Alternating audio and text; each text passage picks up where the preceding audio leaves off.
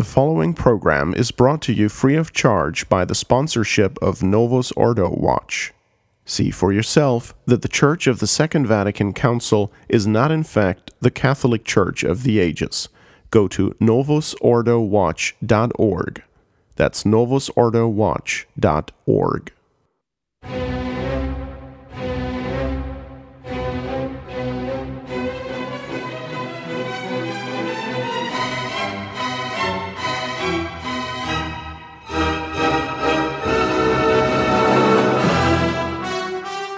Welcome to another episode of Francis Watch on member-supported Restoration Radio, sponsored by Novus Ordo Watch.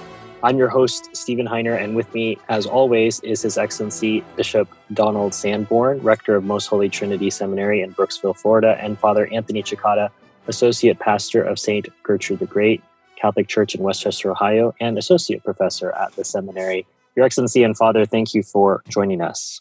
Thank you. Happy to be here as usual, Stephen. One of the, I would say, I don't know if it's exactly a challenge of this edition of Francis Watch is we have had a lot of news about the sex abuse crisis, which His Excellency did speak a bit about in the seminary newsletter. If you don't get the newsletter, you can go to mhtseminary.org and click through the links to find a copy of it. But I think before starting this Francis Watch, although Francis has not commented too extensively on it, he chose the path of silence at one point. I thought it might make sense to have His Excellency and then Father give us some salient points to frame what is happening within the Novus Ordo sect and relate it to Francis before we get on with our regularly scheduled programming for this episode. So, Your Excellency, what would you like to share with our listeners regarding this topic? Well, first of all, it should be said that sins against the faith are far more serious than sins against purity. All right? And what is troubling in this is that while these sins and these predations of these Novus Ordo clergy and high clergy are absolutely heinous, there is absolutely no reaction to the fact that over the past 50 years, they have totally altered the Catholic religion into something unrecognizable. I mean, that is the greatest abuse and the greatest of the predations. And also, it should be said that the reason why we have this problem is because of the Novus Ordo, because they have abandoned objectivity for one reason, objectivity in morality. They have abandoned belief in hell. They have abandoned the need for mortification, the whole Christian spirituality of mortifying the senses and of chastity. They have just done away with those things, particularly among the clergy. And they have humanized the Catholic religion into just a completely humanitarian religion, better world sort of thing. And so as someone that has proclivities, no matter what they are, has no restraint. These clergy have no restraints upon them, whatever their proclivities are. And they see, they want, they take. That is the result of Vatican II. Also, the idea of, I would call it a lack of due severity in punishing crime. The worst thing about these predations, which affect probably only maybe 5% of I'm saying only in quotation marks, 5% of the Novus Ordo clergy, the worst aspect about it is that those who were supposedly in charge of them did nothing and actually sent them back to places. They would go off to psychiatrists, get a clean bill of health from a psychiatrist, and go off and be put into occasions where they were likely to sin again, and many of them did. And that is the more deplorable thing, because there are always people who will break the rules in any organization. What you want to look at and what gives an organization credibility and honor is the fact that there is punishment for crime, and that you remove those criminals from places in which they can perform their crimes. That's why we have prisons. That's why there's over 1 million people in prison in the United States. And that's why you can walk the streets in most cases in this country, without too much fear. And of all the places in which severity should be, it should be in the church, and especially with the clergy, who have such a high standard to present to the world and by it to preserve the honor of the church. What are your thoughts, Father Cicada? Well, I think in the letter that you sent to us in preparation for the program, you said that, this particular crisis has sucked the oxygen out of the air, as it were, for discussing the rest of the problems in the church. And certainly that's the case. I mean, it's absolutely dominated all of the media. It got the social media really going. The worst stuff actually emerged in the media when I happened to be on vacation, had some extra time. And, the expressions of outrage, etc., and the analysis of what was supposedly the basis or the foundation of these different problems was gone over and over and over again. What Bishop Sanborn said at the beginning of his comments here is absolutely correct, that it's the sins against the faith, as horrible as these things are, that are far more offensive to Almighty God. Because some people at least in the Novus Ordo Church have retained a horror over sins against the sixth and ninth commandment. Then you had all this expression of outrage. But as I was reading reading all of this commentary and this analysis, I was thinking, far more damaging was the effect of the Novus Ordo Missae and the introduction of this modernist theology that historicizes dogma throughout the world after Vatican II. That these people who are outraged about this, fine, but they're about 50 years late in terms of what the heart of the problem and the concern for a real and a true outrage over God's glory should be. So other things that came up as I was reading about this, that the diocesan bureaucracies and the bureaucracy of the U.S. Bishops' Conference, they're talking about more guidelines and more procedures, and we have to address this and finalize this procedure. You look at this and you say, this is crazy. What about the 10 Commandments? Right? And isn't that like a guideline and a procedure? And that's the basis that you should act on. They want some more sensitivity training, maybe. Yeah. So it's like this never land. The bishops then, in effect, having lost the faith over the past 50 years, end up running a dioceses, at least in the United States, as program managers. There are all these cotton-picking programs. If the minor seminary I went to in Milwaukee, this huge place, was closed, and now it's the center for the diocesan bureaucracy. They don't have any priests anymore. They had to close half the parishes. There's a diocesan bureaucracy with programs. And the bishops, instead of doing what they're supposed to do, which is teaching the Catholic faith and enforcing the Catholic moral code where it needs to be enforced, are managers at the head of this bureaucracy, all these different programs. And what happens is once you get into that program and that management mentality, you lose the sense of what you're really supposed to do. So you become the supreme bureaucrat, right? The bureaucrat who runs the diocese.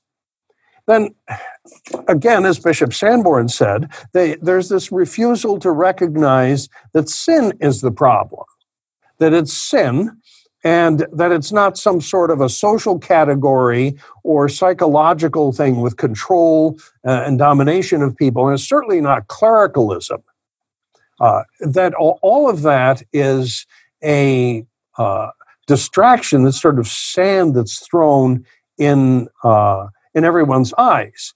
And that is something that's done on purpose, to my way of thinking, precisely because the people who are running the show in the conciliar church don't have a true concept of what Catholic moral standards are, and they don't have an idea of absolutes. Everything is relative, is psychology, etc. And that's what got them into trouble after, of course, the abandonment of the Catholic faith in the first place with these situations. So that's what I would say, overall, that, more guidelines, bureaucrats, the refusal to recognize sin, and then the substitution of fake explanations of clericalism. Yes, I said in my newsletter that the approach should be this, that if there's an accusation, the priest should be taken out of service and brought to the bishop's residence just to, as a precaution. Then the bishop should determine the truth of the accusation, even to the point of setting up a trial where witnesses are brought in, they're cross-examined, etc. And then if it turns out to be true, he should be defrocked. That means stripped of his priesthood. Effectively, you can't take away the priesthood itself, but you can take away the church's approval of your priesthood. And to the extent that in the traditional rite they scrape the oils off of your hands, so there's like you're just, if we could take away the priesthood, we would. So if we could take that indelible mark from you, we would. That's the symbolism of it, and all of that could be done within 2 weeks or a month. All of that process could be done. So it protects the priest from a false accusation. And at the same time, justice moves ahead and there's a very severe penalty. That is, you're put out on the street and call the police. The bishop would call the police if there was a crime committed. And the police arrive and then they take over. I mean, it's so easy. And the severity of that process and the fact that you could lose your whole ecclesiastical career and sustenance within a period of 2 weeks or a month would be, would give you a second thought about preying upon young people. Maybe I better not do this. It's not a good idea. I may have nothing to eat. See, and if they had done it that way, you would have seen virtually none of this. But because we live in this Vatican II age of softness and, nothing's really true and it's only gray and it's half true, that seeps down into morality. Well, we don't want to be too harsh and whatnot. And it's just a mentality. Both Father Cicada and I lived in it. It's hard to describe. But when you live it, you see it, you smell it. It's just there. I mean, I'm sure Father would agree that before Vatican II there were rules. You disobey the rules, you get into big trouble. And after Vatican II, it's and there's a lot of sexual immorality going on among the clergy too that you don't hear about with consenting adults. There's a general breakdown of sexual morality among the clergy, and and that's not every single one, so you shouldn't think of all of them. But there's a very and there's tolerations that should not be there. In other words, where somebody might be known to be fooling around, let's say, and nothing is done. There's no denunciation. It's a general breakdown of sexual morality among the clergy, and it is a disgusting thing to look at, and it is the effect of Vatican II, and so that's it's really it's just one big effect of Vatican II, and it's not surprising to me at all, really. One of the things that I would add, if you talk about the process, is the bishops had a means at their disposal under the Code of Canon Law is suspension ex informata conscientia. And you could act very quickly as a bishop under the old code if there was an issue that you had addressed. That was abolished in the 83 code. So you could act quickly. The other important point about what you said, Bishop Sanborn, in terms of like having a trial and all an investigation by the bishop and having him drop everything to do it, is that if the allegation is true and you're a kid on the receiving end of something like this, or the parent of a kid, you see justice done. Yes. There's not going to be any lawsuits. Right. And of course, that's not the point. But the thing is that to see it done is extremely important. And you will not get a generation of people who lose the faith because of being victimized by this stuff. Because first of all, it will head it off at the pass. And secondly, that if it did occur and you were on the receiving end of it, you would know that the church acted. In this mess, we don't have that. No. And that's due to that general idea of, I don't know what word to put on, fuzziness, softness. You don't approach things in an objective manner. It's the failure or fall of objectivity, both with regard to dogma and with regard to morals. Everything is gray and mush. And that was the approach, that, Father, maybe he needs to, take some time off. And, instead of a very, very strong and public approach to crime. And as I quoted in my newsletter, Napoleon cut off the heads of some of them in order to encourage the others. That if any priest who has some evil intent sees the head cut off of somebody who has done this, and that he goes off to jail at the behest of the bishop, the bishop himself calling the police with his own fingers, all right, that there's a complete tidal wave of opprobrium that comes and jail and all sorts of other things. Maybe it will encourage him not to do those things. See? Well, and I think it's interesting, Your Excellency, you pointed out this lack of attention to the doctrinal issues, and then they go completely nuts on this issue, that there's a secular correspondence to this, at least in the United States, where you have endless wars. The longest war in American history continues on, $21 trillion in debt. And then some football player refuses to kneel and gets an endorsement from Nike, and people are burning their Nike shoes in the streets. That there's a complete inversion of priorities. So as you point out, people don't care about doctrine, mass, ecumenism, and most recently adultery, contraception. That can all go. But when this happens, now we've saved all our outrage for this, but no outrage for the babies, no outrage for the sacrament of marriage, no outrage for the murdering of doctrine. So this inversion that you point out in Catholicism, it corresponds in the secular world as well. Yes. I personally don't care what they think about the national anthem. They should just play football.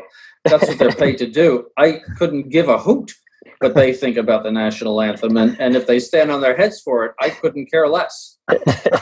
Who cares about these dummies that run around that field? I mean, probably their total IQ added up together is less than 100. Yes, it's been pointed out to me by numerous clerics in the past that it's just a game. Yes.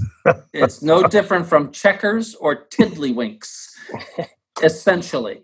It might be slightly more exciting than those things, but it is checkers and tiddlywinks are far less brainless, and a card game is infinitely more brainful, or requires a lot more intelligence than a football game.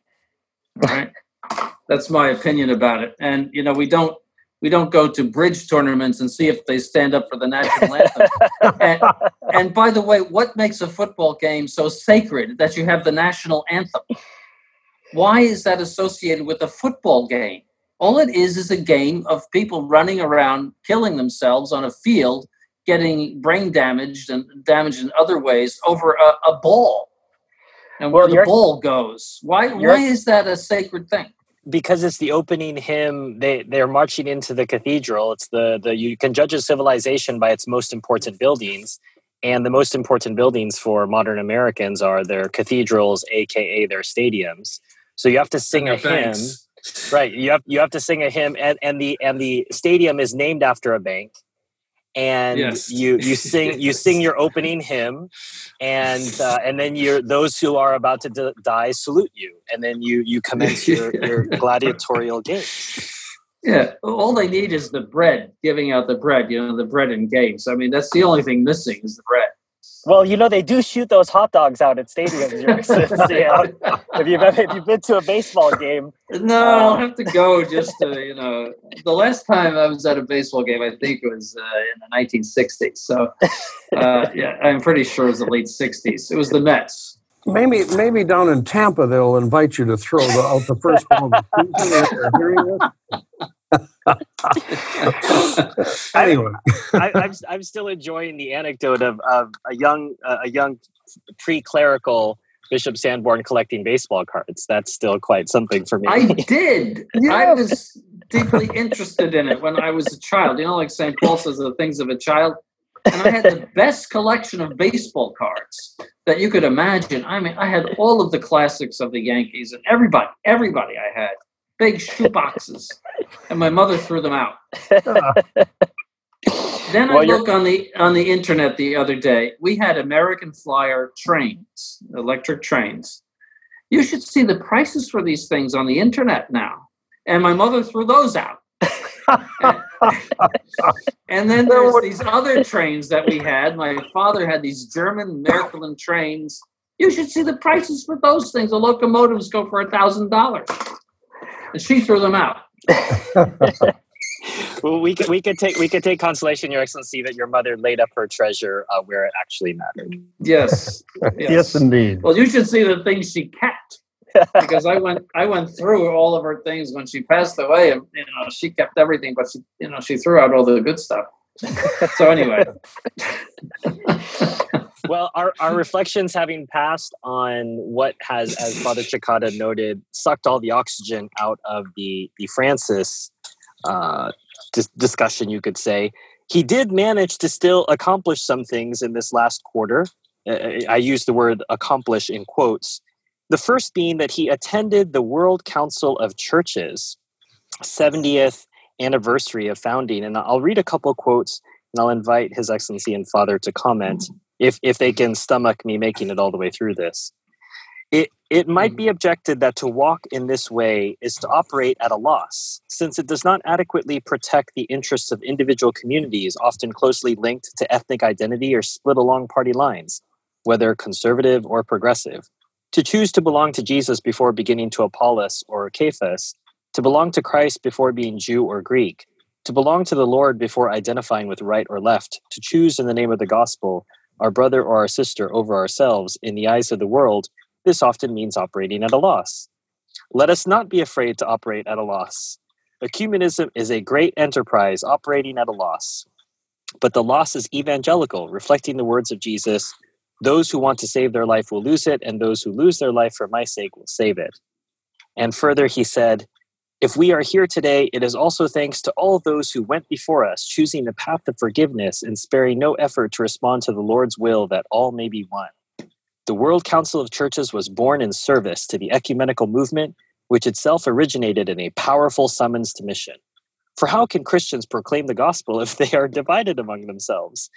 This pressing concern still guides our journey and is grounded in the Lord's Prayer that all may be one so that the world may believe. Well, that thing is so full of garbage that I don't know where to begin. First of all, the ecumenical movement is a complete flop. FLOP, flop. since 1964-65, when they passed the ecumenical decree on ecumenism, and since the World Council of Churches, which I think is 1948, it's a flop. I mean, what union has taken place in the past 70 years among those people who belong to it? It's just a UN, a useless hot air balloon of people who are paid to do that, and nothing ever comes of it. So the thing is a flop.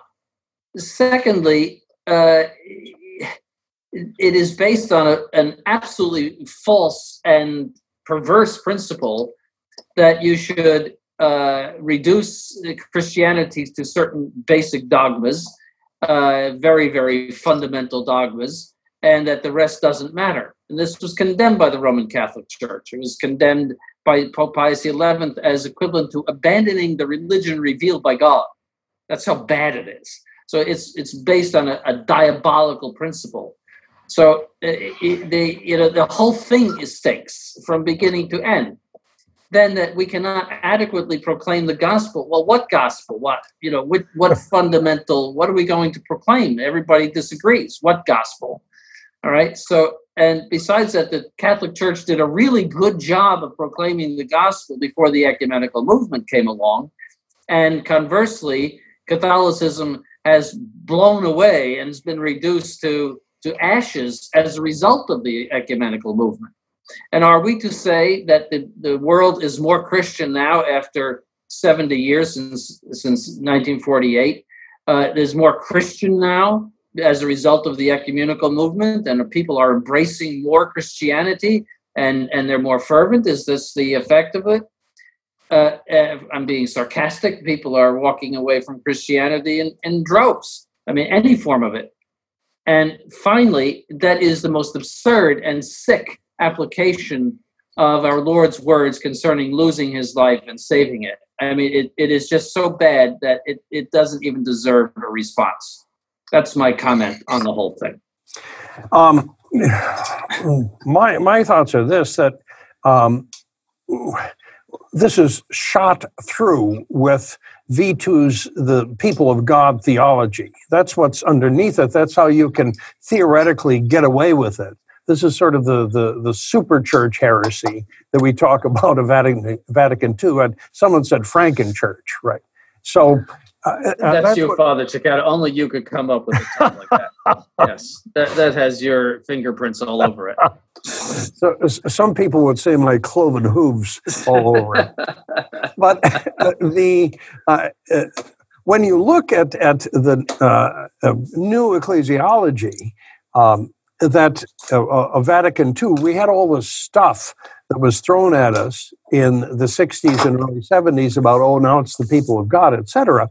And when you look closely at that, that means anyone who's baptized is part of the people of God.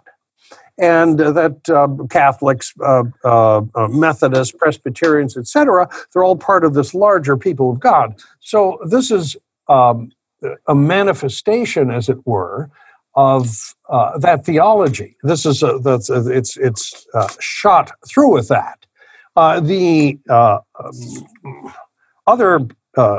phrase that Bishop Sanborn mentioned: "Those who save their life will lose it. Those who lose their life for my sake will save it." I mean, it's not a question of lose your life; it's a question of lose your faith. That's what he's proposing, right? Those who lose their faith for my sake will save it. Yes, analyze it that way, right? Yes. That is exactly what he's proposing. That okay, we're on a journey again. We're on this evolutionary journey theology, because everything is evolving, and we're marching along, and we're in the cheap papal Renault. Everyone is in the cheap papal Renault, and back in the trunk somewhere is something called the faith that you're supposed to adhere to. So, among the loose baggage. So that's essentially what you get here. And again, to reaffirm this idea, Bishop Sandmore is absolutely correct that the ecumenical movement is a flop. And in certain cases, you did, say in the United States, have intercommunion or union of churches. But this was in the liberal Protestant churches where no one believes anything anymore anyway. Mm-hmm. So you had, I know that there is some point there's a Lutheran merger, but I mean, yes. At this point, the Lutherans don't believe in anything. Your standard Presbyterians, they went the same way, the mainline Presbyterians, and where they accepted the modernist scripture studies and relativistic morality. So they're declining, and then you see, in fact, break off from them other people who say, wait a minute, we want to be real Presbyterians. Let's get going on this predestination thing again. There's a whole movement. So what happens is the things actually end up fragmenting more. You see that happen with the Church of England, the Anglican Church, etc. So from the point of view of fact, I mean, it's a total flop. And the other thing about how the Church succeeded before Vatican II in evangelizing, etc. One of the interesting things is in the old theology manuals, you see in the apologetics section about the notes of the Church, the theologians will give you statistics about the increase of Catholicism and its spread throughout the world because of the missionary efforts of the Church before Vatican II. So the whole thing, this whole World Council of Churches blather is all just nonsense.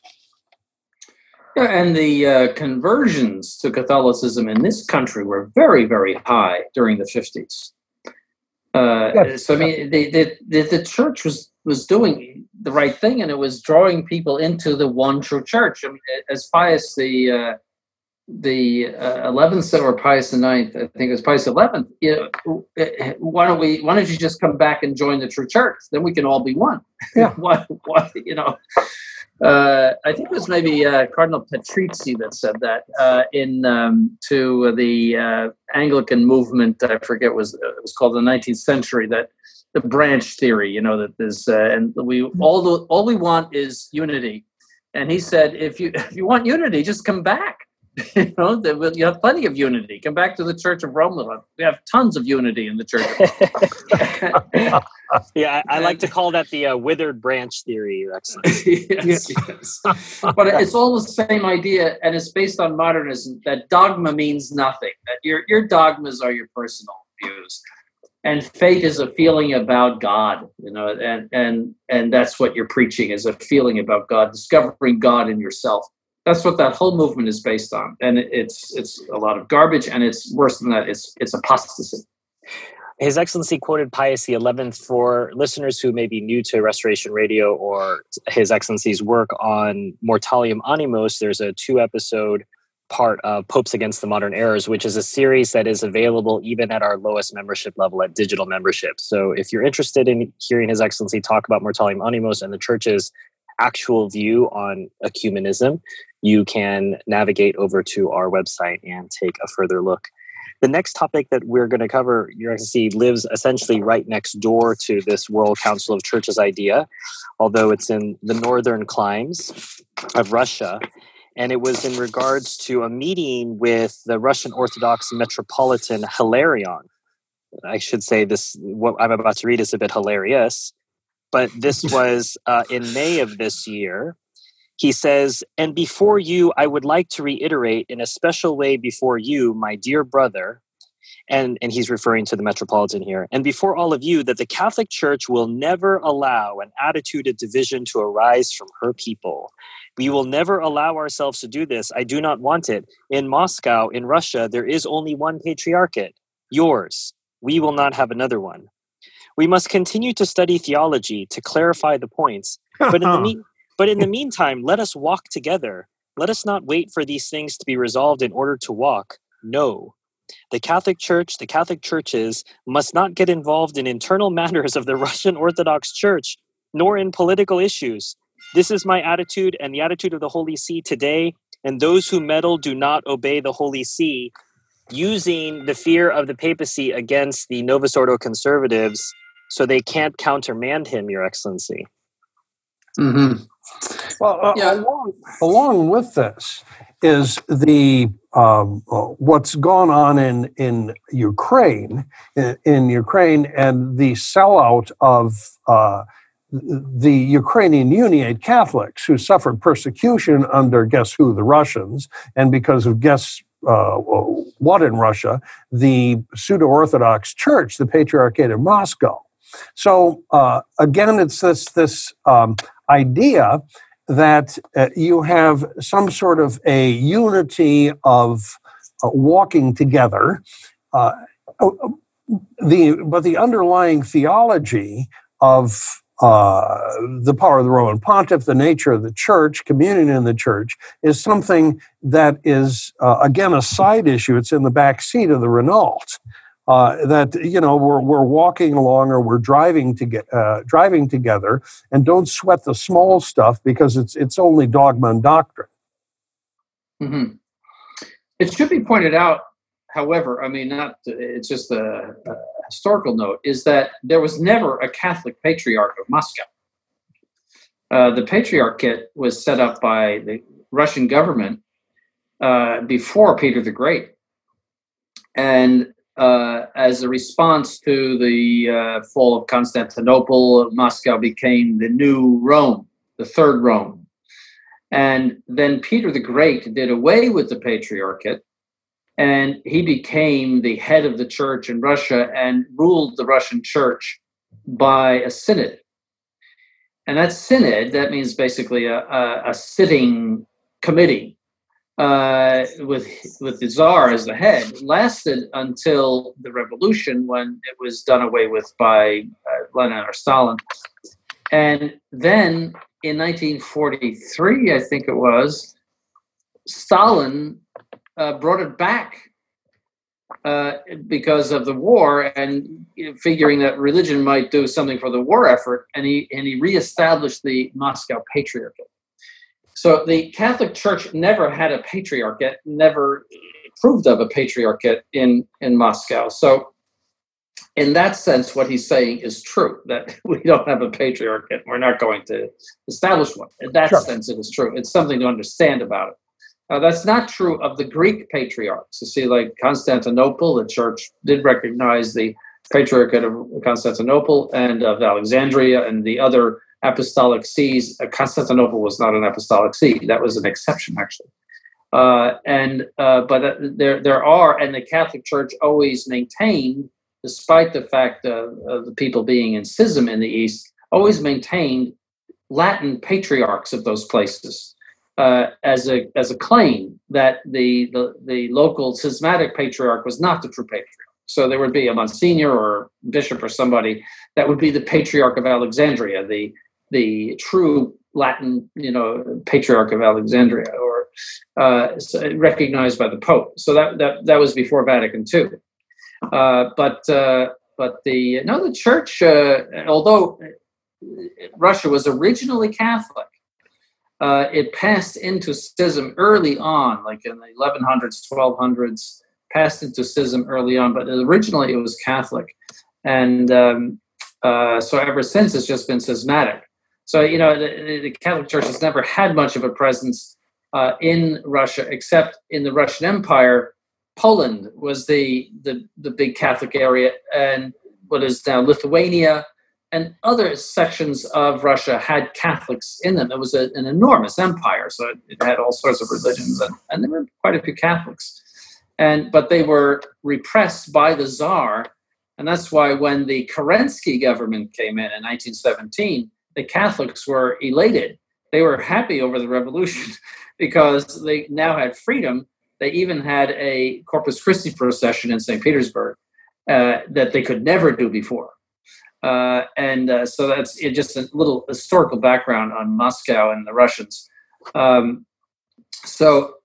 this statement that he makes is full of the same garbage that he said to the World Council of Churches, that this is, dogma-free Christianity, and, walk together. What does that mean?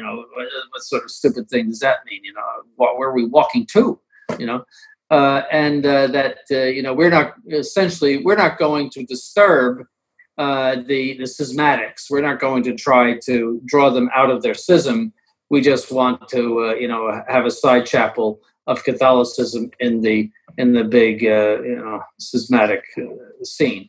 And so it's giving up the church's mission from Christ to proselytize and to preach the gospel to all nations, and which caused many martyrdoms in the church's history, that effort to draw people into the true faith.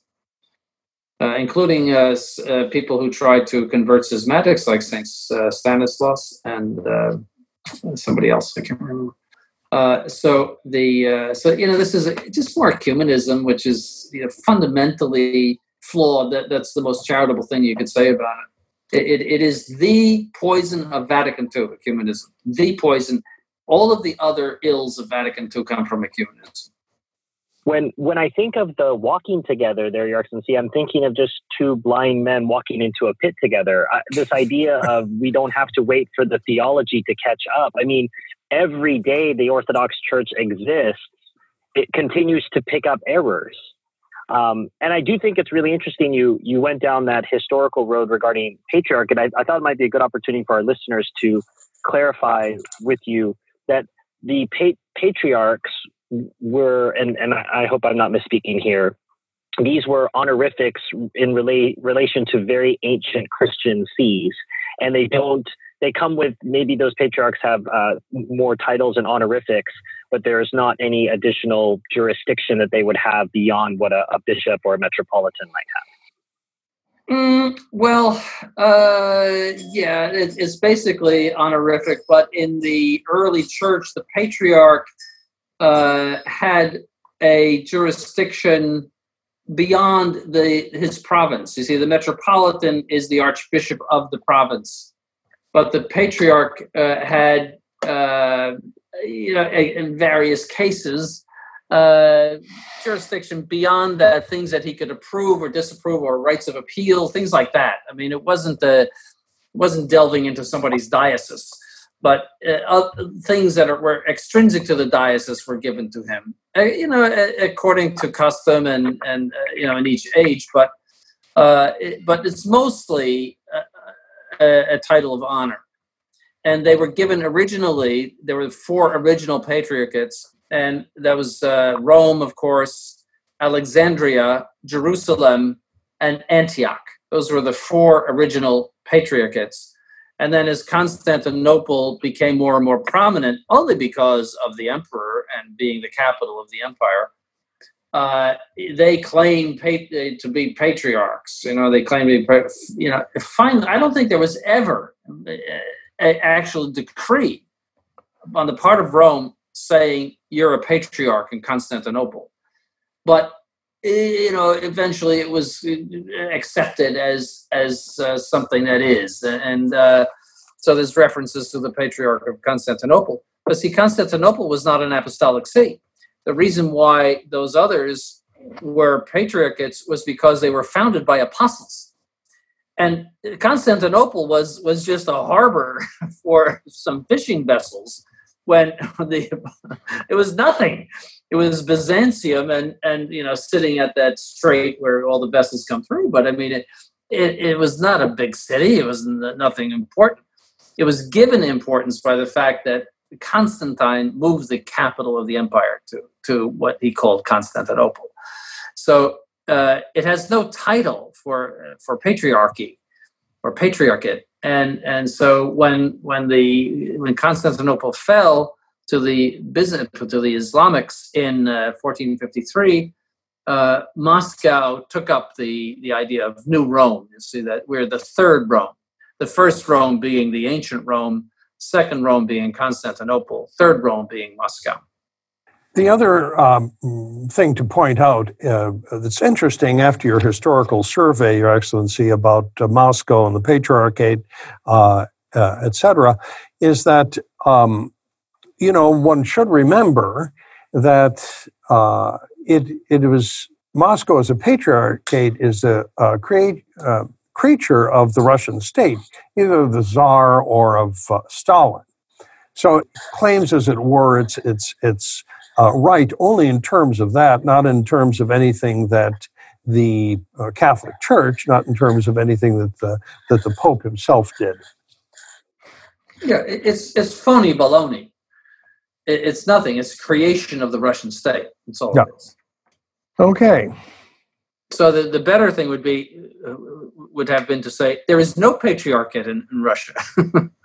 That would be the accurate Catholic thing to say. There's no patriarchate in Russia. Well, they say from the mouth of babes, but maybe from also the mouth of Polish photographers. Recently, on his way to Lithuania, Francis was given a book that had John Paul on the cover, and Francis said to the photographer, he was a saint, referring to JP2, I am the devil. And the photographer corrected him with laughter, saying, no, you are both saints. You are both saints.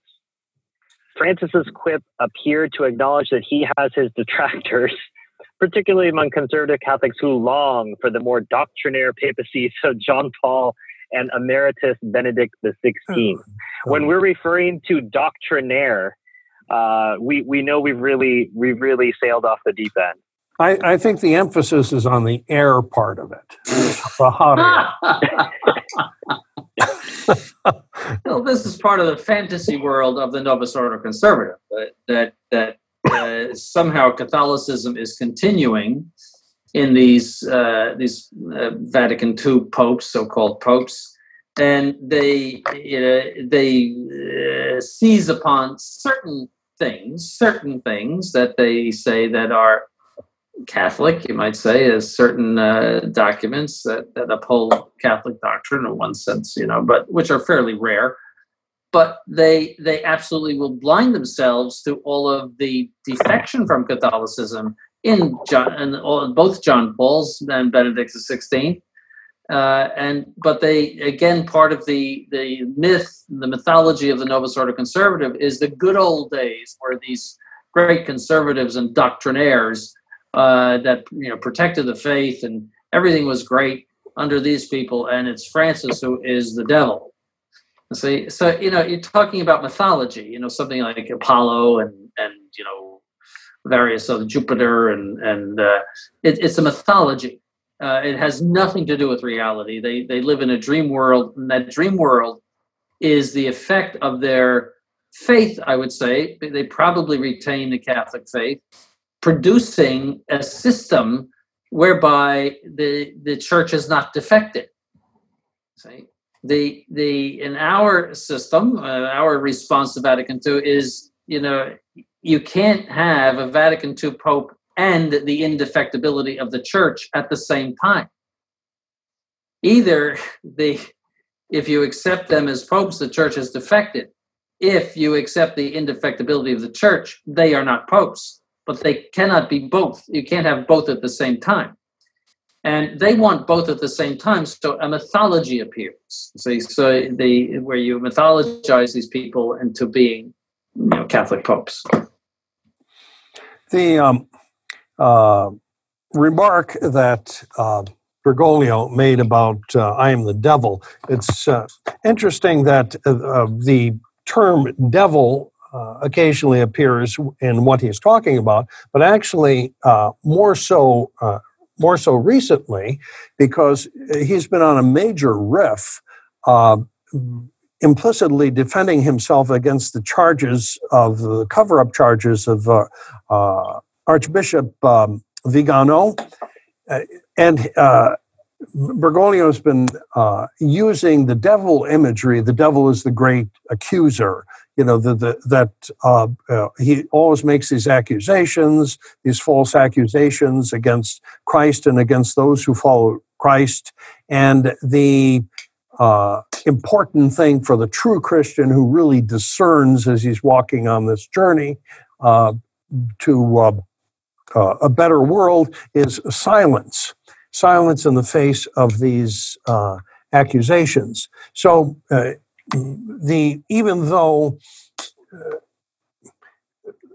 in the practical order, their new religion doesn't believe in the devil and doesn't act as though the devil exists, they use it as part of their modernist mythology to defend themselves and to characterize then their enemies and justify what they're doing.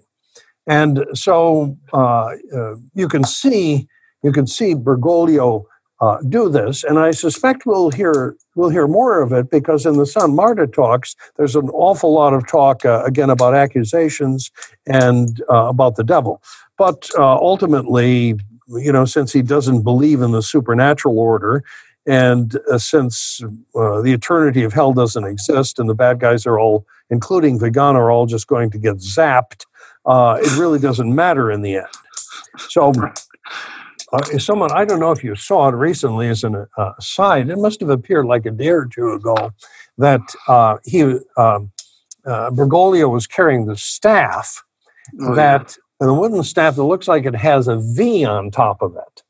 And so someone in a meme on the internet put the rest of Vigano's name next to the V. That's exactly what it stood for. So Bergoglio was and a nail. So there's a nail. Yeah, and a nail. And then someone said that he looked like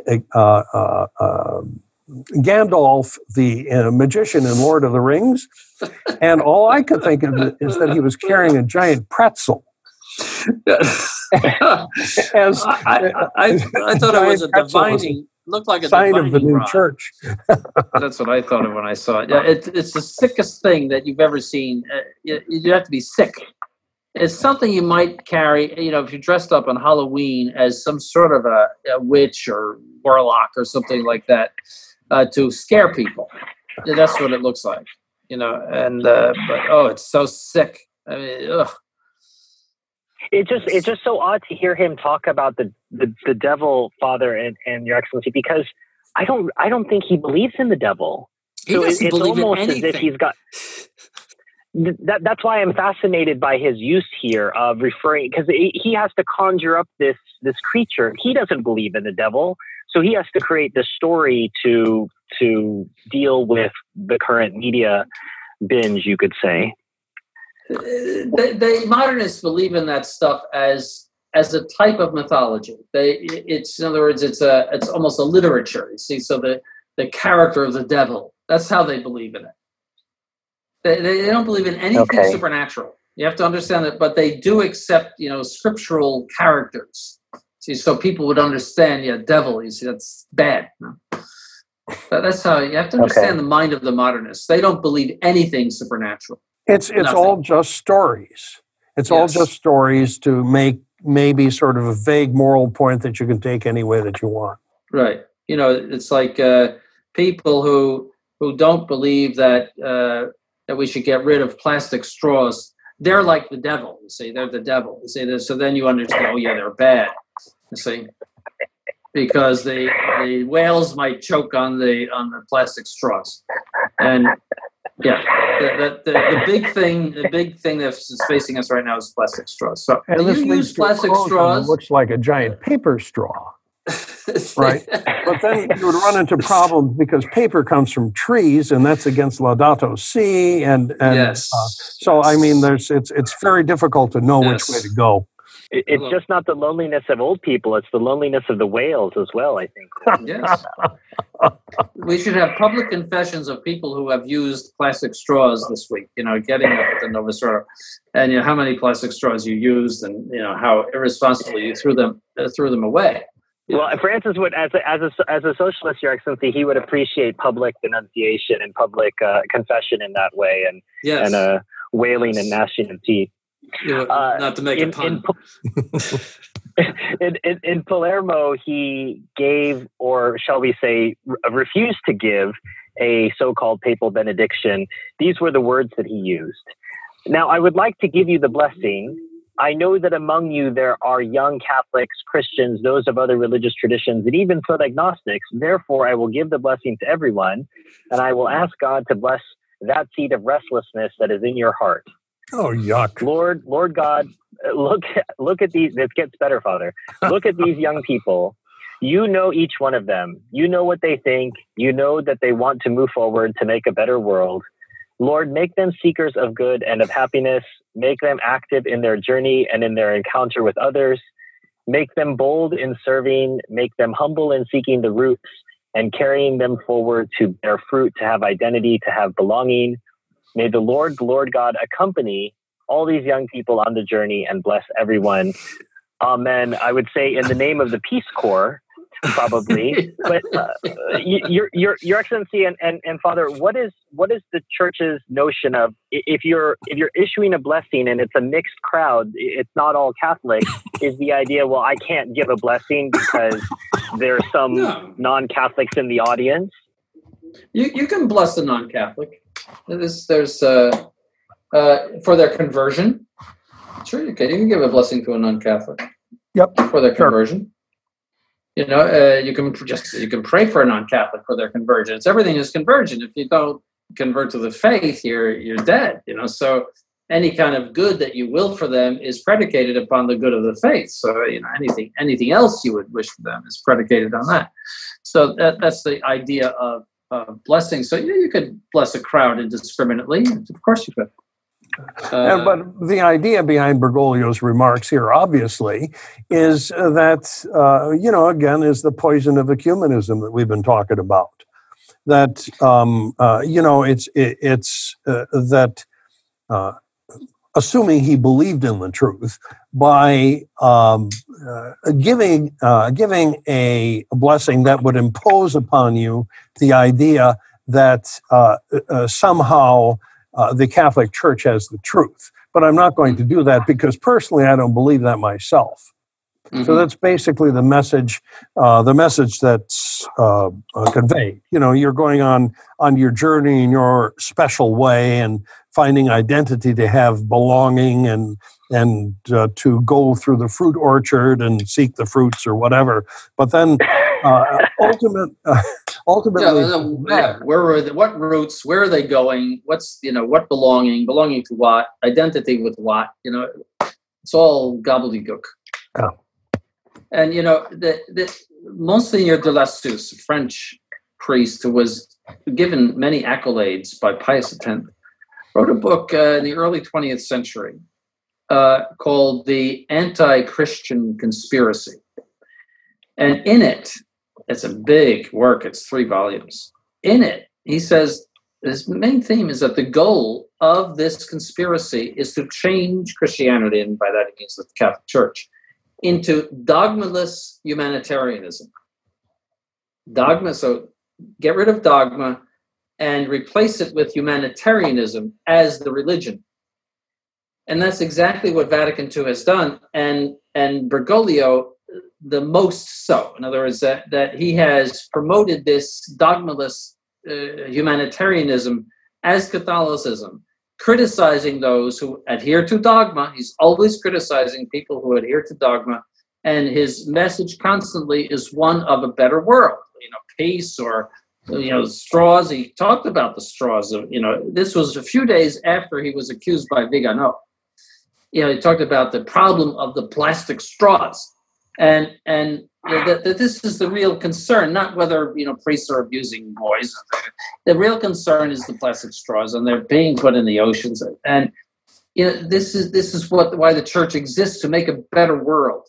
See, this was exposed back at the time of Pius X in a book, and went through all sorts of proofs of it. And we're seeing it. This is a fulfillment of a prophecy, and not a supernatural prophecy, but of of something that this priest discovered and wrote about, and we're seeing it before our eyes. He's incapable of saying anything supernatural. I mean, when was the last time that we had a sermon on the glories of Mary? Or it's more like the glories of recycling. So that's what we're seeing in this man, is a total apostasy, complete apostasy from anything supernatural. Well, I thought we might step back from the active member of the so-called papacy to the contemplative member of the two-man papacy, and getting back to some people would say the doctrinaire restorationist Benedict XVI. And a story that came to us in November of last year, but it's continued to brew. And it was a letter that he wrote to Cardinal Brandmüller in November of last year.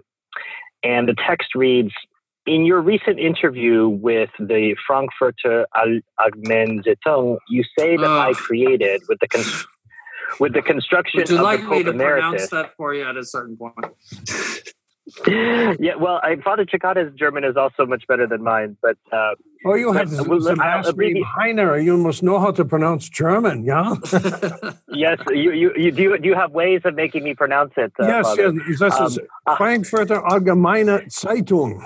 Jawohl. Yes. So in this newspaper, you say that I created with the construction of the Pope Emeritus a figure that does not exist in the entirety of church history. Of course, you know very well that popes have retired, even if very rarely.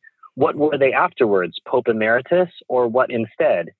As you know, Pius XII left instructions in case of being captured by the Nazis, that from the moment of his capture, he would no longer be Pope but a cardinal again. Whether this simple return to the cardinalate would have been in fact possible, we do not know. In my case, it surely would not have made sense simply to claim a return to the cardinalate. I then would have been constantly exposed to the public in the way a cardinal is. Indeed, even more so, because in that cardinal, one would have seen the former pope. This could have led intentionally or unintentionally to difficult consequences, particularly in the context of the present situation. With the Papa Emeritus, I have tried to create a situation in which I am absolutely inaccessible to the media and in which it is completely clear that there is only one pope. If you know of a better way and thus believe that you may condemn the one I have chosen, please tell me about it. I greet you in the Lord, Benedict XVI. Well, there's all sorts of falsehood here. We do not know whether referring to Pius XII, the return to the cardinalate would have been in fact possible. Why don't we know that? I mean, it's very clear. If I'm captured by the Nazis, I'm a cardinal. That means you proceed without me to another election. Yeah. Why is that a mystery? We do not know. I mean, that's garbage. And then he says it would not have made sense. What if he had? First of all, he's over 80 when he retired, so that means he's not able to in any way participate in an election according to their rules. Why could he not have gone to a monastery where he would have been completely protected from the media, just the way he is now? I mean, he could have gone to Einsiedeln or one of those other Benedictine monasteries, and where you never saw him, and he lived his life as a cardinal, and went on and said nothing, and where the media could not get to him. But he has this idea that he would have returned to walking around Rome and, having dinner in Rome or something like that, and people approach him and all. I mean, it would have been so easy just to retire from life. A lot of those cardinals did that. Cardinal Taviani, he retired, and he lived right in the Vatican. I saw him. I went to see him when I was a seminarian. Huh. And, he didn't, he made one television appearance, I think. But he was inaccessible. He just didn't hear about him or think about him. And if he wants to be a nothing, as he claims to be, running around in a white cassock in the backyard of the Vatican is not being nothing. Retiring to a monastery where you're never seen would be to be nothing. Or he could have lived. Yeah, he's issuing new editions of. He's issuing new editions of his books. He's still giving some kind of interviews. I mean, how inaccessible is he? No, it's a remark and a response. It doesn't really make any sense. No. As you say, he could have gone to a monastery. He doesn't have to be, waltzing around in Rome. The constantly exposed to the public the way a cardinal is. Well, maybe Uncle Ted. But the thing is that, even he ended up in a monastery somewhere. So the thing is that it's kind of a crazy response. And Pope Celestine resigned. Does anyone know anything about Pope Celestine after he resigned? Have you ever heard a word about him? In fact, no, nothing. Yeah, he tried to go back to the monastic life, and there was all these political intrigues. But could you imagine Pope Saint Celestine as a Papa Emeritus? I think he's exposing in this letter, maybe he didn't mean to, but his complete vanity with this idea. And earlier they had said, well, we couldn't get a cassock. That's why I had to keep the white cassock. You're telling me in Vatican City they couldn't find a cassock in 2 weeks for you, so you had to go with the white ones which you had in your wardrobe. Well, Gambarelli, he's exposing himself. It is Italy. But I mean, we're expected to believe this. I mean, the man is a prima donna. Yes, he is. And I always suspect that the reason why he's kept in the Vatican that way, and with the white cassock on and Pope Emeritus, is that he remains a quasi-head of state and therefore is immune from prosecution. Ah, interesting. Interesting. I think that's the real reason. He never leaves the Vatican, and he's in the white cassock, and he's a Pope Emeritus. See, he's not just a cardinal. So that makes him a head of state. You made that point before, Your Excellency, and I think given the current climate, I think that makes even more sense. Yes, I think that lawsuits and even criminal accusations could lead to an extradition request on the part of the United States, especially.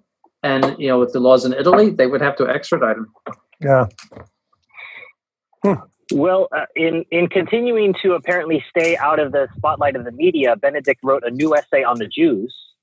Oh, that'll keep you about quiet. Boy, that'll. Yeah, that's certainly something that will keep you out of the spotlight. And the text was signed Joseph Ratzinger, Benedict XVI. It was dated October the 26th, 2017, and he uses phrases like substitution theory and never revoked covenant.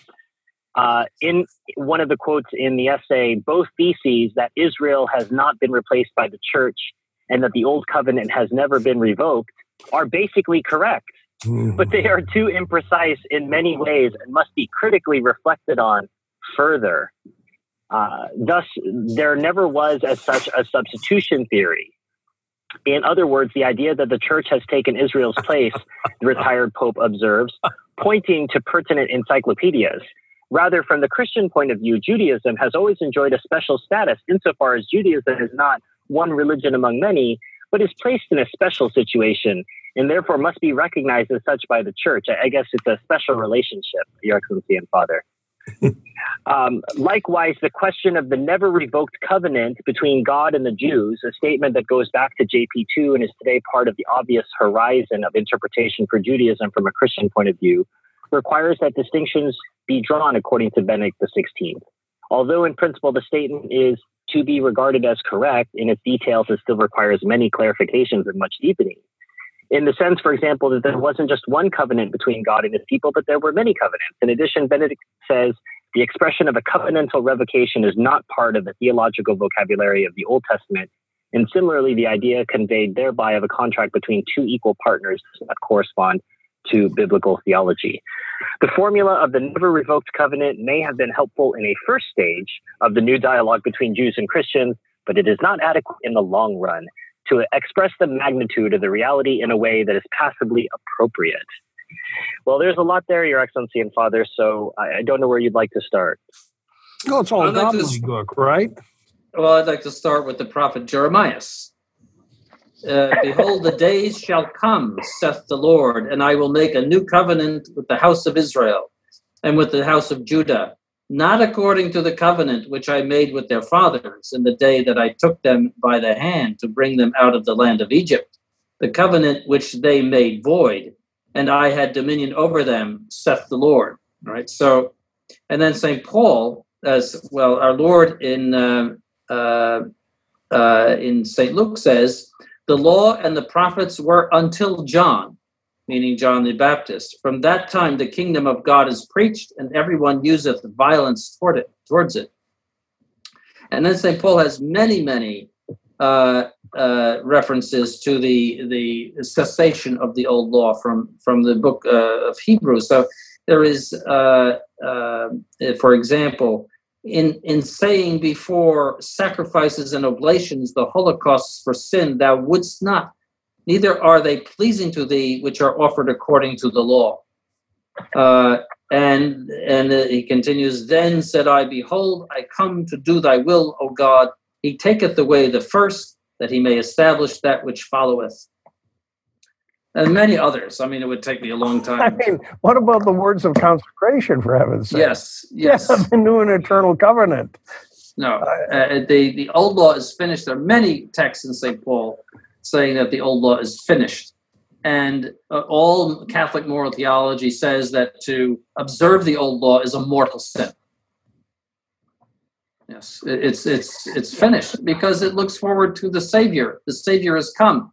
So how do you have a covenant that looks forward to something that has already come? As Bishop Sheen said, the Jews are like people on a railroad platform looking for a train that came 2,000 years ago. Yeah. So it sounds like, Your Excellency, like that you differ with the Pope Emeritus on this issue. Slightly.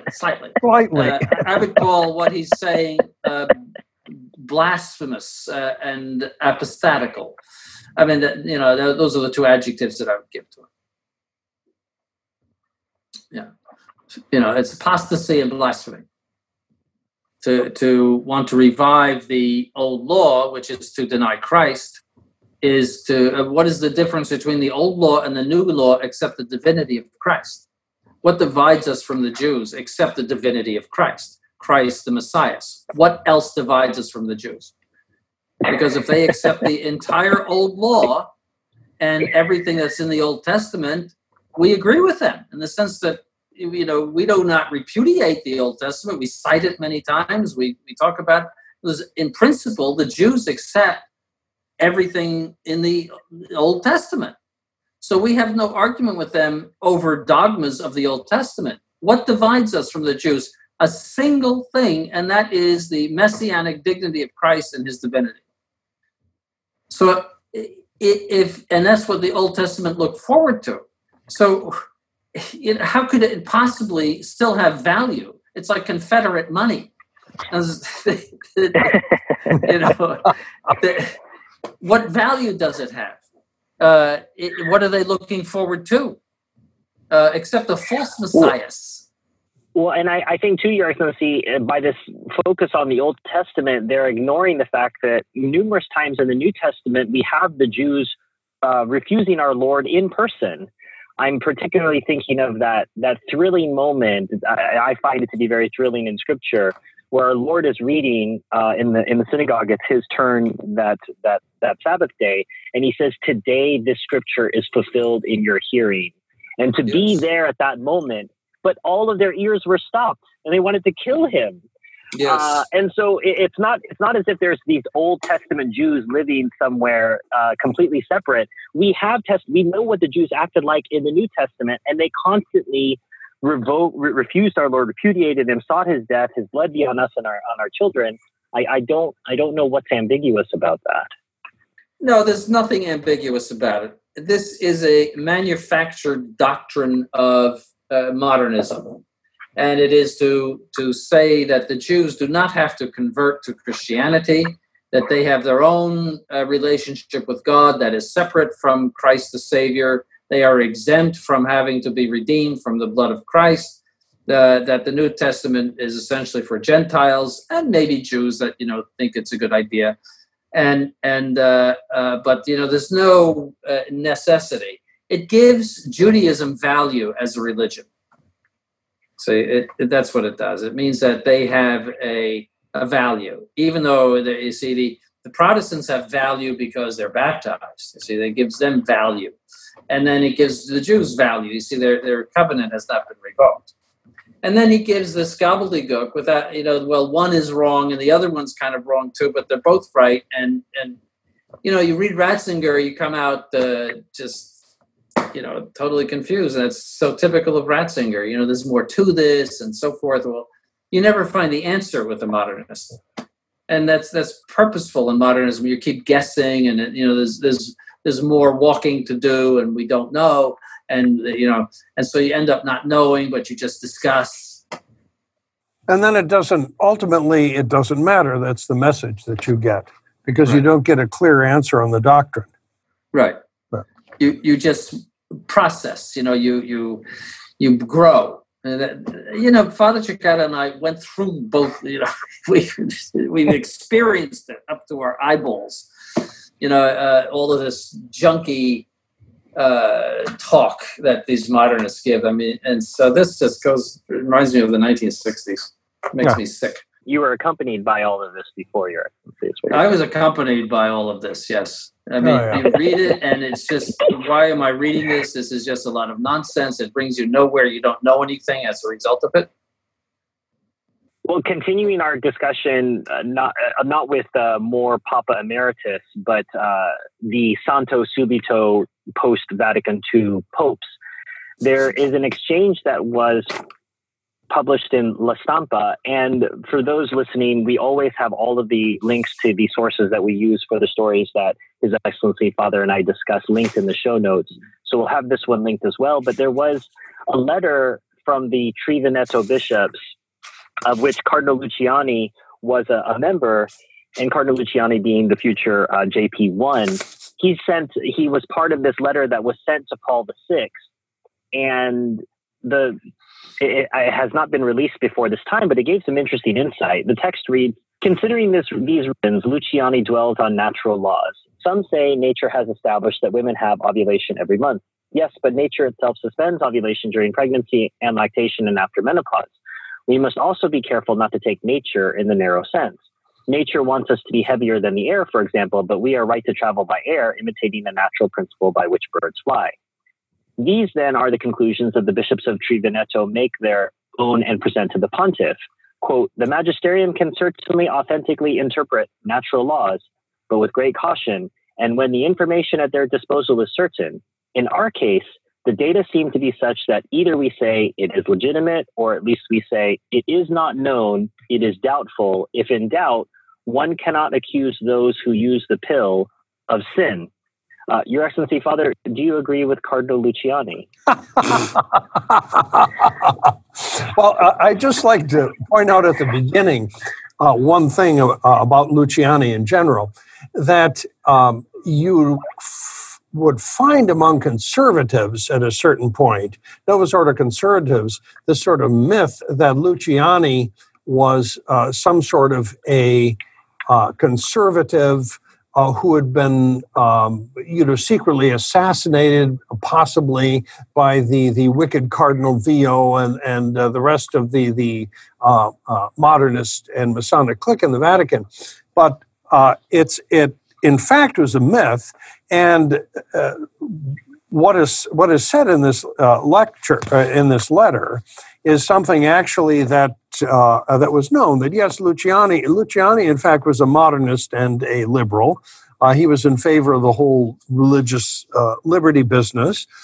He was in fact in favor of the pill, and this letter is more proof of that, obviously. And he was also into crazy stuff in his diocese as Patriarch of Venice with Pentecostals. So this is more evidence, as it were, against the myth. Your Excellency?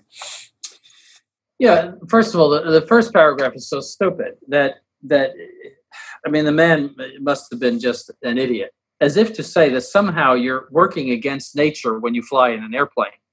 The reason why the airplane stays in the air is because of gravity, for one reason, and doesn't go off into space, for example.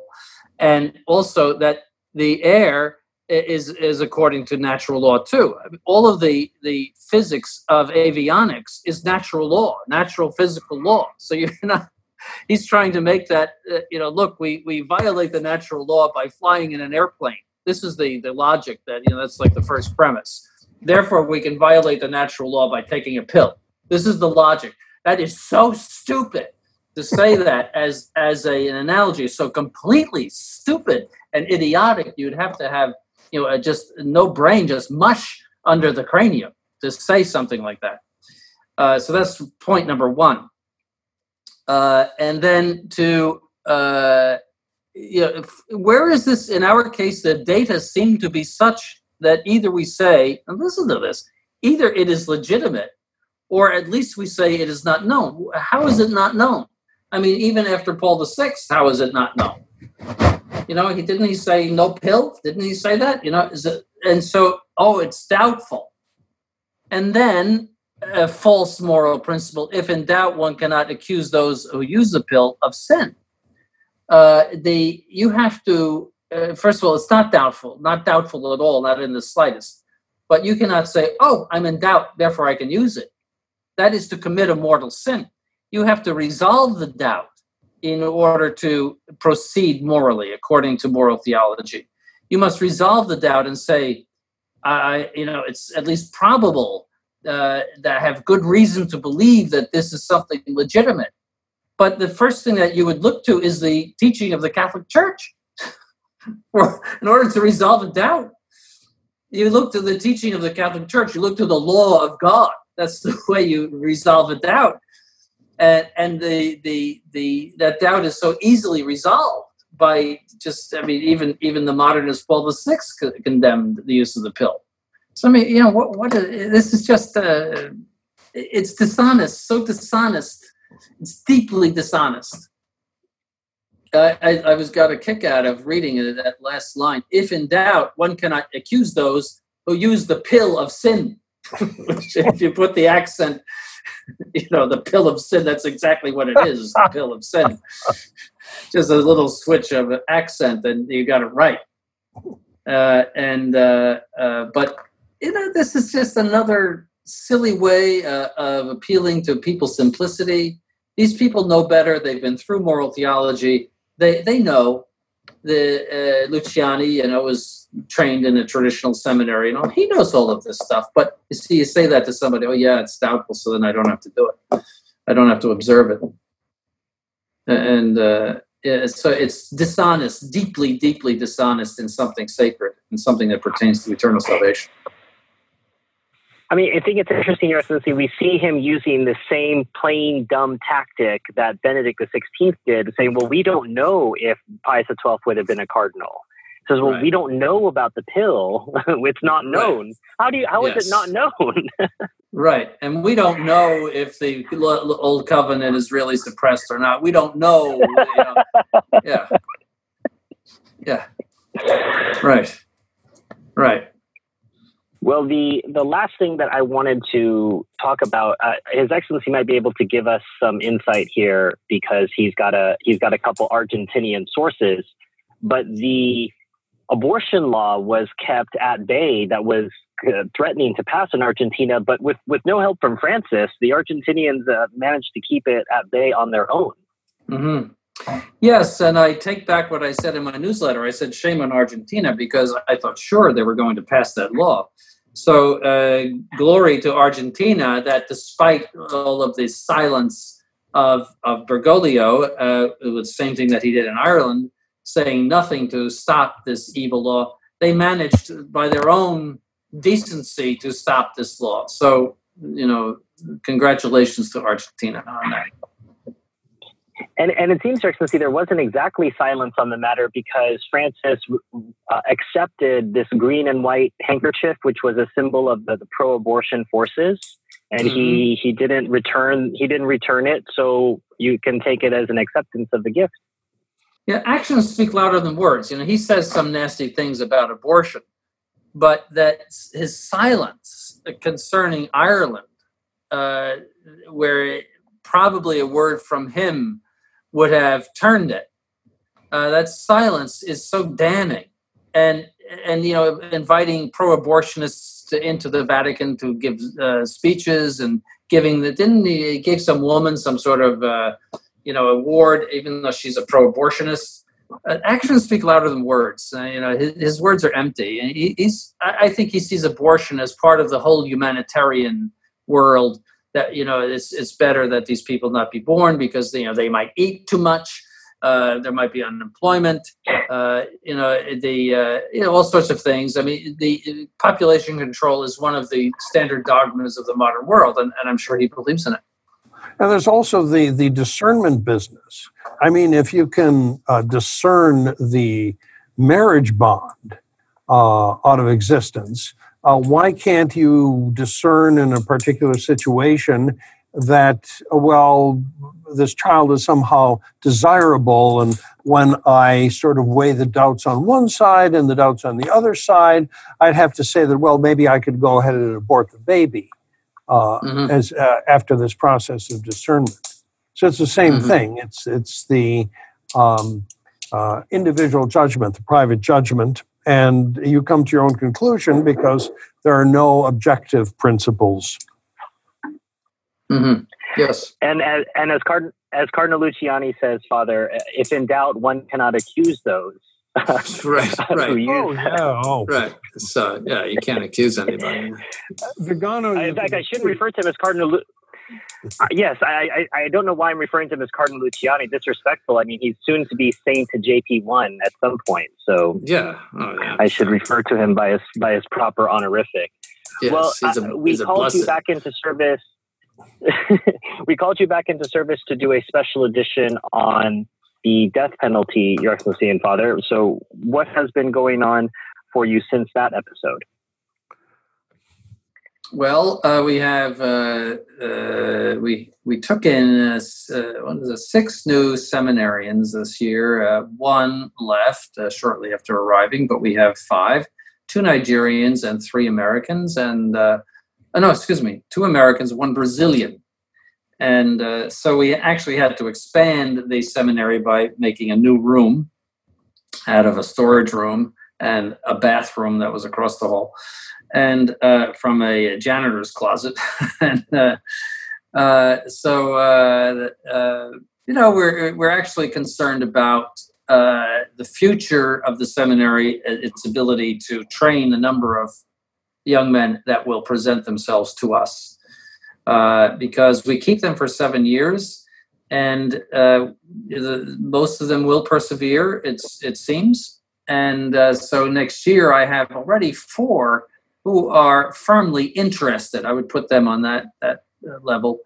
They haven't put in applications, but they've made known their interest. And that's strong for this time of year. I mean, usually in the spring is when they all come in. And I don't expect to have at this point more than 1 room or 2 rooms available, 2 rooms available next year. So, and if I take only 2 out of, say, 8 that apply, that's going to be a very sad thing. I'll just have to say, look, we have no room and we can't take you. And we could be turning away some very, very valuable vocations in the sense of people that would make great priests. It's very possible. And, that's so you have a bit of you have a bit of a vocations crisis then, Your Excellency. It seems so. And again, thanks and hats off to Bergoglio.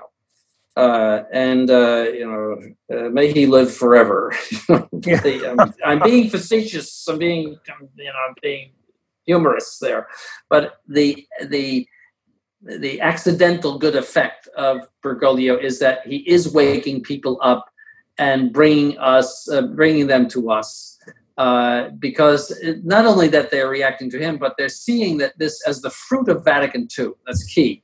In other words, this is where Vatican II has led us, and they're in a sort of confused manner understanding that. And the whole thing with the predations of the priests is confirming that now too. It's just like one more column to collapse in the Vatican II edifice in people's minds. So I think we're going to see more in the future. So I really need to expand the seminary. So I have to raise some money. You have any money, Stephen?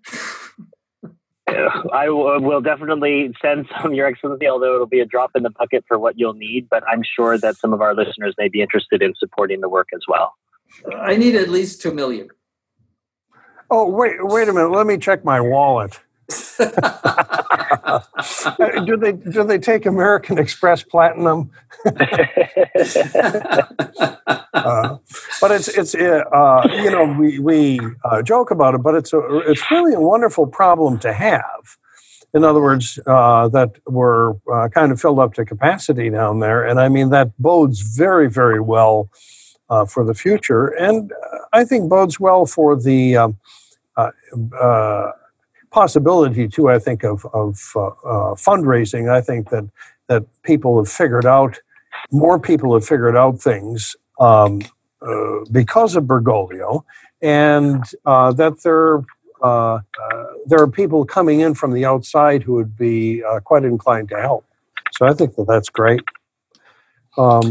Yes. So I have to design the building and then get the plans drawn up and then go out and start raising funds. But we do need a war chest. So you need something to move with. And yeah, so you do. Yeah. Mm-hmm. I'm sure that Father Cicada could find a way to use $2 million himself. Oh yeah, I am. Yes, No, I dare say we might have some use for it. Our projects are a little more limited this year. We're replacing an HVAC unit to the tune of, I think, about $15,000, and then we have asphalt parking lots don't last forever. And so we have to do some resurfacing before the weather gets too cold. So that's about $40,000. But that would have to get together. It's a question all the time of maintenance of a building, and you only become, I think, more aware of it when you actually build something. Because, so for instance, and Bishop Sanborn has the same problem too, that you think that, well, if you put heating, an air conditioning unit in, then you don't have to worry about it. But they have a life expectancy. The ones that we got, that Bishop Sanborn got, had about 10 years. And, now they're starting to go, so things don't get cheaper, so you have to replace them. The same thing happens to bishops and priests. Yeah, hey. There's one of my favorite sermons of all time that His Excellency gave, which was a fundraising one at St. Gertrude, where he talks about having to wheel in Father Cicada in a wheelchair, and that he'll be going blind. And I thought, this is how you raise money for a seminary. But it was it was an excellent sermon. But it is a reminder that we may. I was telling our clergy before today's episode that they don't seem to age in my eyes, but they told me that the reality is quite otherwise. Yes, that wheelchair is not far from reality. Let's put it that way. So as far as other activities up here, the big we started the choir season, the musical season, and more choir members. A project which is near and dear to my heart as a church musician. The school is back, is operating. The big event of the fall is the 25th anniversary of Bishop Dolan's Episcopal consecration. And we'll be celebrating that on the 30th of November, which is a Friday. And we'll have a solemn high mass and a reception. We're going to follow the pattern that Bishop Sanborn did for the Episcopal consecration of Bishop Selway. We're going to put up a site on the internet to allow people to register for that. We'll have we hope, a very nice stand-up reception afterwards in the church hall with a string quartet, etc. So that's really the big news of the fall. As far as Bishop Dolan's apostolate in general, as we speak now, he is in the midst of a South American journey. He started out by going to Tijuana and offering Mass and confirming down there for Father Arnoldo Villegas, a colleague who has Mass in both Tijuana and Mexicali. And from there, Bishop Dolan flew down to via Chile to Mendoza, Argentina, and he had to visit Father Ariel Damin, a traditionalist sedevacantist priest down there whom we support, who has a little community. The interesting development is that a number of Pius X priests in Brazil have figured things out and either left the society or the so-called society resistance movement, Fathers Gisal and company, to come and work with us. And they were having a retreat down in Mendoza and consultations with Father Damin. And now Bishop Dolan is down there with them and speaking with them. So we should have some news up on the internet, maybe even some videos of the goings-on down there. So that's extremely encouraging. And, that that word gets around. And Bishop Dolan has, been fortunate in that regard, in that he's been able to take care of priests in different parts of the world. We also, would appeal for at least a little support to the Bishop's Fund, because what we do from here, St. Gertrude's, kind of keeps everyone going. We support priests in Ukraine and in Mexico and in Argentina to the tune of about $6,000 a month, and they do rely on that. So keep that in mind. That is what's going on here. We haven't said anything about the synod, but I think that the youth synod, maybe we'll get more on that the next time to talk about. But Bishop Sanborn mentioned this in his newsletter, that given the abuse crisis in the Vatican II operation, my suggestion was to have the youth synod, the bishops there, should have an official coffee of the youth synod, and that would be, of course, millstone. If you find that in the Gospel of St. Luke, and the motto to promote it would be, give your bishop a millstone.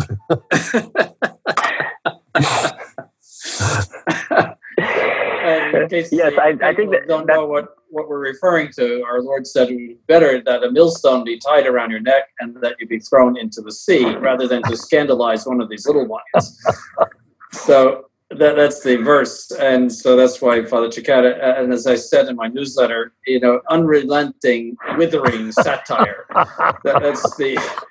That should be on his tombstone. Those three: unrelenting, withering satire. It's like putting a weed killer on, the Roundup on a weed. It just withers and dies, and that's what happens. He has actually made so many good points in his career with satire. Because satire is very effective if it's correct and well done. It is extremely effective. It's one of the best arguments is satire, because if you have something that is ridiculous and you make it look ridiculous through satire, it destroys it. So yes, that was something I couldn't resist. I put it in the newsletter with a picture of millstone. Well, as I always say, at a cone, I was the class clown. But that they were so serious that Heinrich Himmler could have been a class clown. Anyway. Well, I suppose ending the episode with Father Cicada being compared to a Monsanto product was not the note that I wanted to go out on, but I do think weed killer is appropriate. I do think that Father does an excellent job of dealing with these things. And as always, we thank our sponsors, Novus Ordo Watch, who make both His Excellency and Father's comments on all of these issues available to a very wide audience. We're grateful for their sponsorship. And we look forward to our next episode, which will be our final Francis Watch of the year. And we thank both His Excellency and Father for putting up with so many quotes of Francis to give Catholics the real perspective on these matters. Okay, well, thank you very much. Thank you, Stephen, and God bless everyone. This program was brought to you free of charge by the sponsorship of Novus Ordo Watch. See for yourself that the Church of the Second Vatican Council is not in fact the Catholic Church of the ages. Go to novusordowatch.org. That's novusordowatch.org.